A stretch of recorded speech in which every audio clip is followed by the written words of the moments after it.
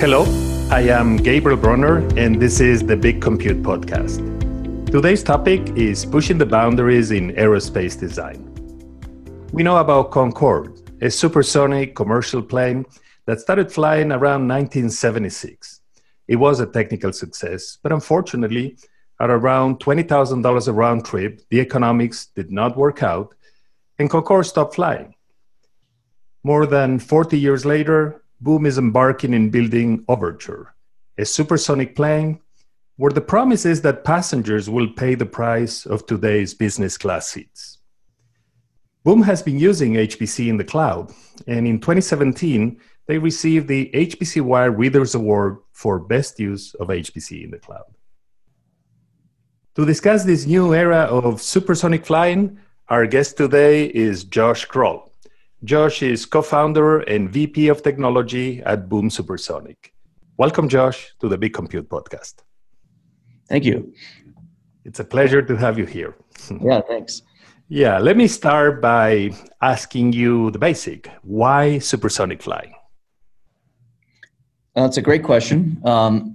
So I guess I'd start off by saying Boom Supersonic is sort of really about redefining what it means to fly, by reducing travel times by more than half and helping us fulfill the mission of bringing the world closer together. We're the only really the only company out there building commercial supersonic aircraft, and our mission is to remove the barriers to experiencing the planet.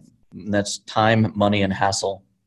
We're obviously focused right now on time, and there's sort of been a theme from the beginning of this company around innovation and agility. And that ties to the mission, but also to how we test and validate our aerodynamic designs and use different materials, and also, again, to pushing the boundaries with our computing needs, which is what we're talking about today. No, that's great. So you say reduce the time in half for all of us who are not thinking too much about this. Give me a sense of that means if I'm going to cruise the Pacific or the Atlantic. What does it mean for a normal traveler? Right. Yeah. It's pretty meaningful from the perspective of a traveler who has, an agenda like flying from JFK to London, for instance. We're about 2.6 times faster at Mach 2.2. So roughly cuts travel times in half. And for most of us, we haven't really experienced what, cutting travel times in half actually was like in our lifetimes. But because the last time we saw that kind of step change in travel was when we went from propeller planes to jets.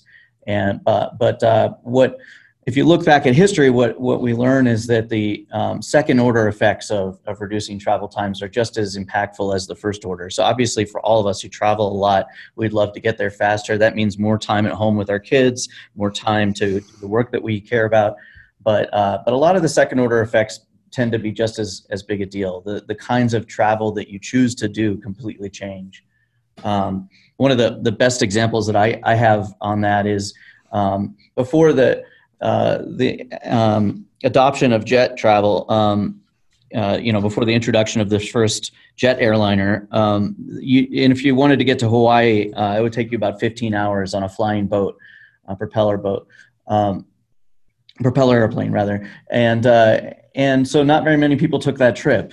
And so after the introduction of the first jet airliner, you could make that trip in half the time. And in the next decade, Hawaii became a travel destination, and travel went up tenfold. And so if you look at destinations like Australia, they're about as far today from the west coast of the U.S. as Hawaii was before the dawn of the jet age. So it gives you a little bit of a sense of what it would do to the world to cut travel times in half. And that's really what we're all about right now. That sounds great. I do remember that when my parents had traveled, I go to the airport, say bye, it was a big deal. They traveled for a long time.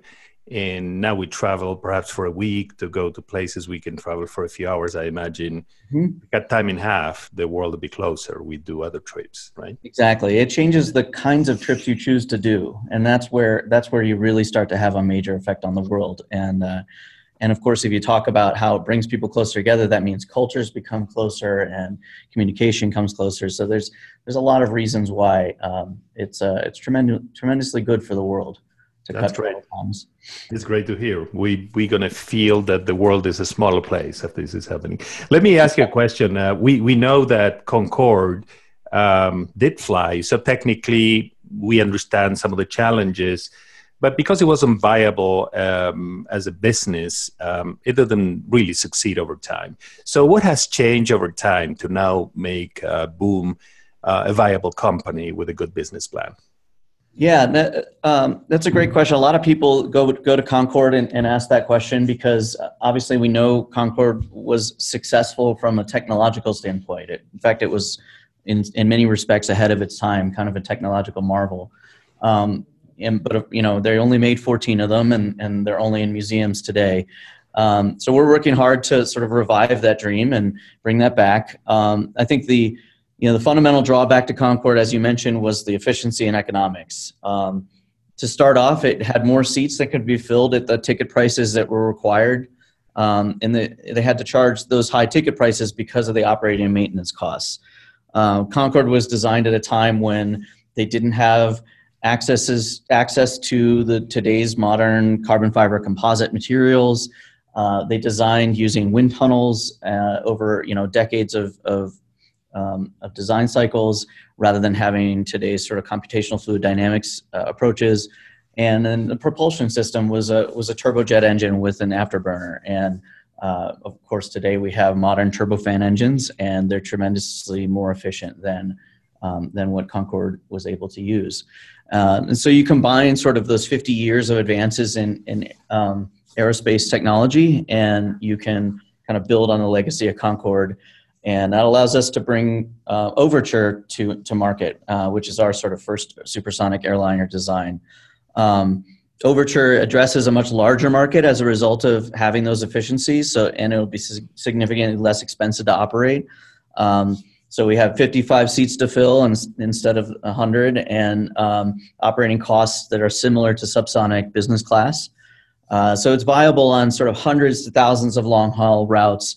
And it'll be quieter, more fuel efficient, and more affordable than Concorde, which is why we've been able to kind of make traction with Overture with airlines such as Japan Airlines and Virgin Group, and we've pre-sold 30 of them so far. That's great to hear. So if I summarize in my head, there's new carbon fiber composites, new CFD, new propulsion systems. Those have all helped in terms of enabling the design, but also you're designing for 55 seats, which gives you a better price. Is that a fair summary of why this is viable? Right. Yeah, and then on top of that, I think the other aspect that people don't realize is the market for overland supersonic or travel, or rather business class travel overland or over water. Sorry, I've said overland. I meant over water. Long-haul business class travel market has increased dramatically since the days when Concorde was entering service. And so today there's just a dramatically larger market, and that helps with the operating economics, because you need the economies of scale of hundreds of airplanes and a robust maintenance network in order to bring down the maintenance costs. That's excellent. So this is very good. All the changes have enabled this new innovation. So it's great to hear. So you went off to design the next supersonic plane, and you decided to use HPC in the cloud instead of on-premise HPC, which has been more traditional. Can you talk to us about the choice you made? Yeah, absolutely. I guess it's worth mentioning that what we've started with as a company is we're building a supersonic demonstrator aircraft. So a lot of our work to date, especially with our HPC simulation work, has been focused on that demonstrator. It's proving out the same technologies that we plan to bring to market in the Overture design. It's called XB1, and the data from the test flights will sort of will help us design and refine the engineering of our 55-seat airliner, Overture airliner.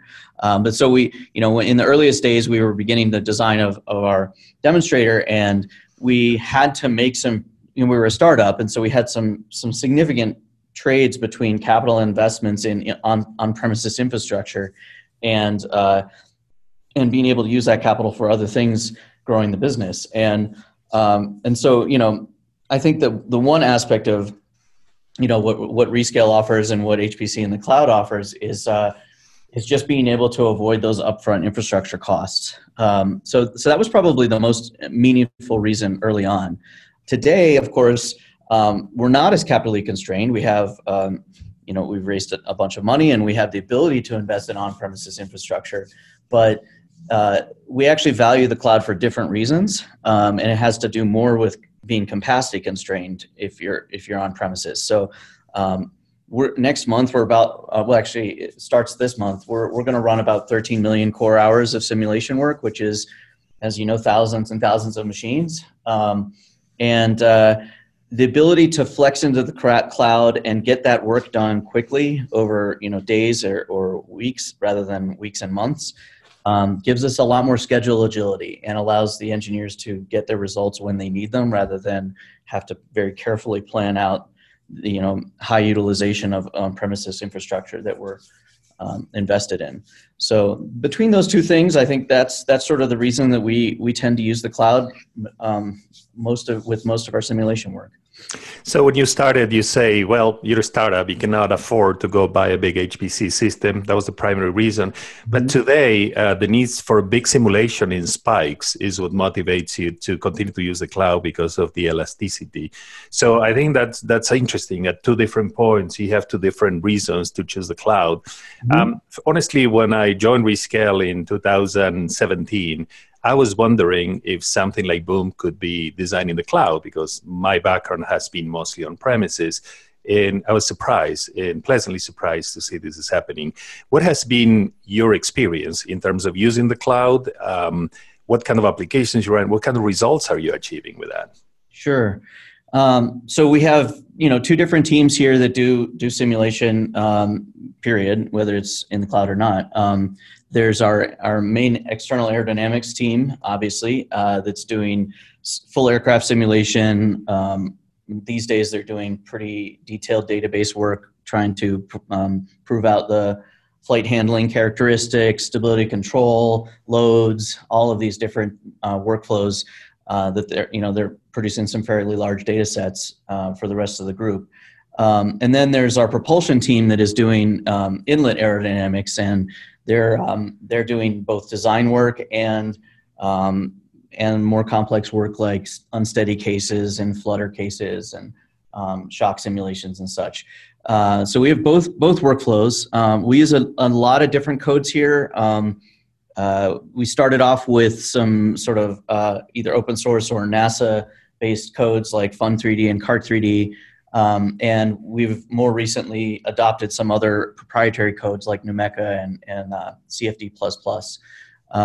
So we sort of have, what's the best tool for the job kind of approach. And we have different pools of expertise within our aerodynamics and propulsion teams who have their tool of choice. As far as results, we're modeling things like complex vortex flow over a delta wing at low speed conditions, which is not an easy problem to solve. Same thing with inlet aerodynamics. The Concorde designers took about a decade to get their supersonic inlet design correct, and our designers were able to do it in about 9 months based on running the kinds of CFD simulations they can do today. We've been validating this against wind tunnel results, both supersonic inlet wind tunnel and low speed aerodynamics results from the wind tunnel, and getting really good matches. So overall, I'd say we're using CFD the same way any other company is, except that we're running it in a different place, and that allows us to have a lot of flexibility about how we get those results and when. This is great to hear. You're able to compete with large companies developing airplanes, and you mentioned a couple of airlines have bought your airplanes. Is that right? That's right. Yeah, Virgin and JAL. Okay. When do we expect to fly them? We want to go. So we have a lot of steps ahead of us between now and then. Where most of our team right now is focused on our demonstrator. We're aiming to bring that into flight test by the end of the year and supersonic flight test in early next year. So that's what the majority of our team is working on right now. But we also have a team doing early designs on Overture, and timelines on that are longer term. You know, we talk about mid 2020s, but there's a lot of steps between here and there, and so one step at a time. And well, you tell me when we can fly it, and we'll be there. Yeah, exactly. Yeah, that's good. Listen, Josh, it's great to hear how you have this great vision in front of you. Seems to probably spend lots of nights trying to make it happen, but seeing the success, seeing the early design happening and airlines buying this. Let me ask you, what challenges do you have in front of you right now? Yeah, I mean, I think from an HPC point of view, the biggest challenge we have is how to manage the growth of the program and the compute demands that it'll require as we begin to scale into the Overture program over the next year. We need really high performance, and some of the legacy cloud platforms are sometimes struggle with that, and so we're working with the Rescale team and with those cloud providers on trying to get be able to run these really large billion node kind of problems in the cloud. I think that's kind of pushing the frontiers of what people have done in the cloud in the past. So those are some challenges that I think we're collectively focused on. And then I think beyond that, it's just continually looking for how to eke out more performance from these cloud platforms, because we're getting tremendous advantage out of it, but we're always balancing that trade between what does on-premises look like, and so so far that has been a pretty easy set of decisions, but as we grow, that's going to continue to be a challenge for us. So far it's working well. As you increase the size of your simulation, you wonder how will everything respond. And will the demands be there and be met? That's great to hear. Mm-hmm. So you're ahead of many people in terms of what you're doing. You're pushing the envelope in aerospace design, but you're also pushing the envelope in terms of moving workloads to the cloud. I think it'd be interesting if you have any learnings, any experience you'd like to share. Imagine I'm a practitioner trying to figure out, should I go to the cloud? Should I not? What works? What doesn't? Anything you'd like to share for everyone else listening today? Sure. I think for the one-off kind of design cases or single engineer kind of workflows, the cloud's ready to go. I mean, you're generally not going to be doing the volume of work where you need to invest in tooling significantly or be too concerned. I mean, what Rescale offers out of the box is very very capable of doing work in the cloud that you would normally do on an on-premises solution. But as you scale up into very large databases where you're running thousands of cases at a time and pulling back terabytes of data and such, I think just like on-premises, you have to invest in that tooling, and some of the challenges that you run into with the cloud are slightly different than the kinds of problems you end up with on-premises infrastructure. So you end up grappling with the fact that cloud is multi-tenant and that your infrastructure is not always as stable, even though you're getting this benefit of being able to burst into a lot more capacity. And so if you're starting to do very large databases, you need to have some tooling infrastructure in place to handle that.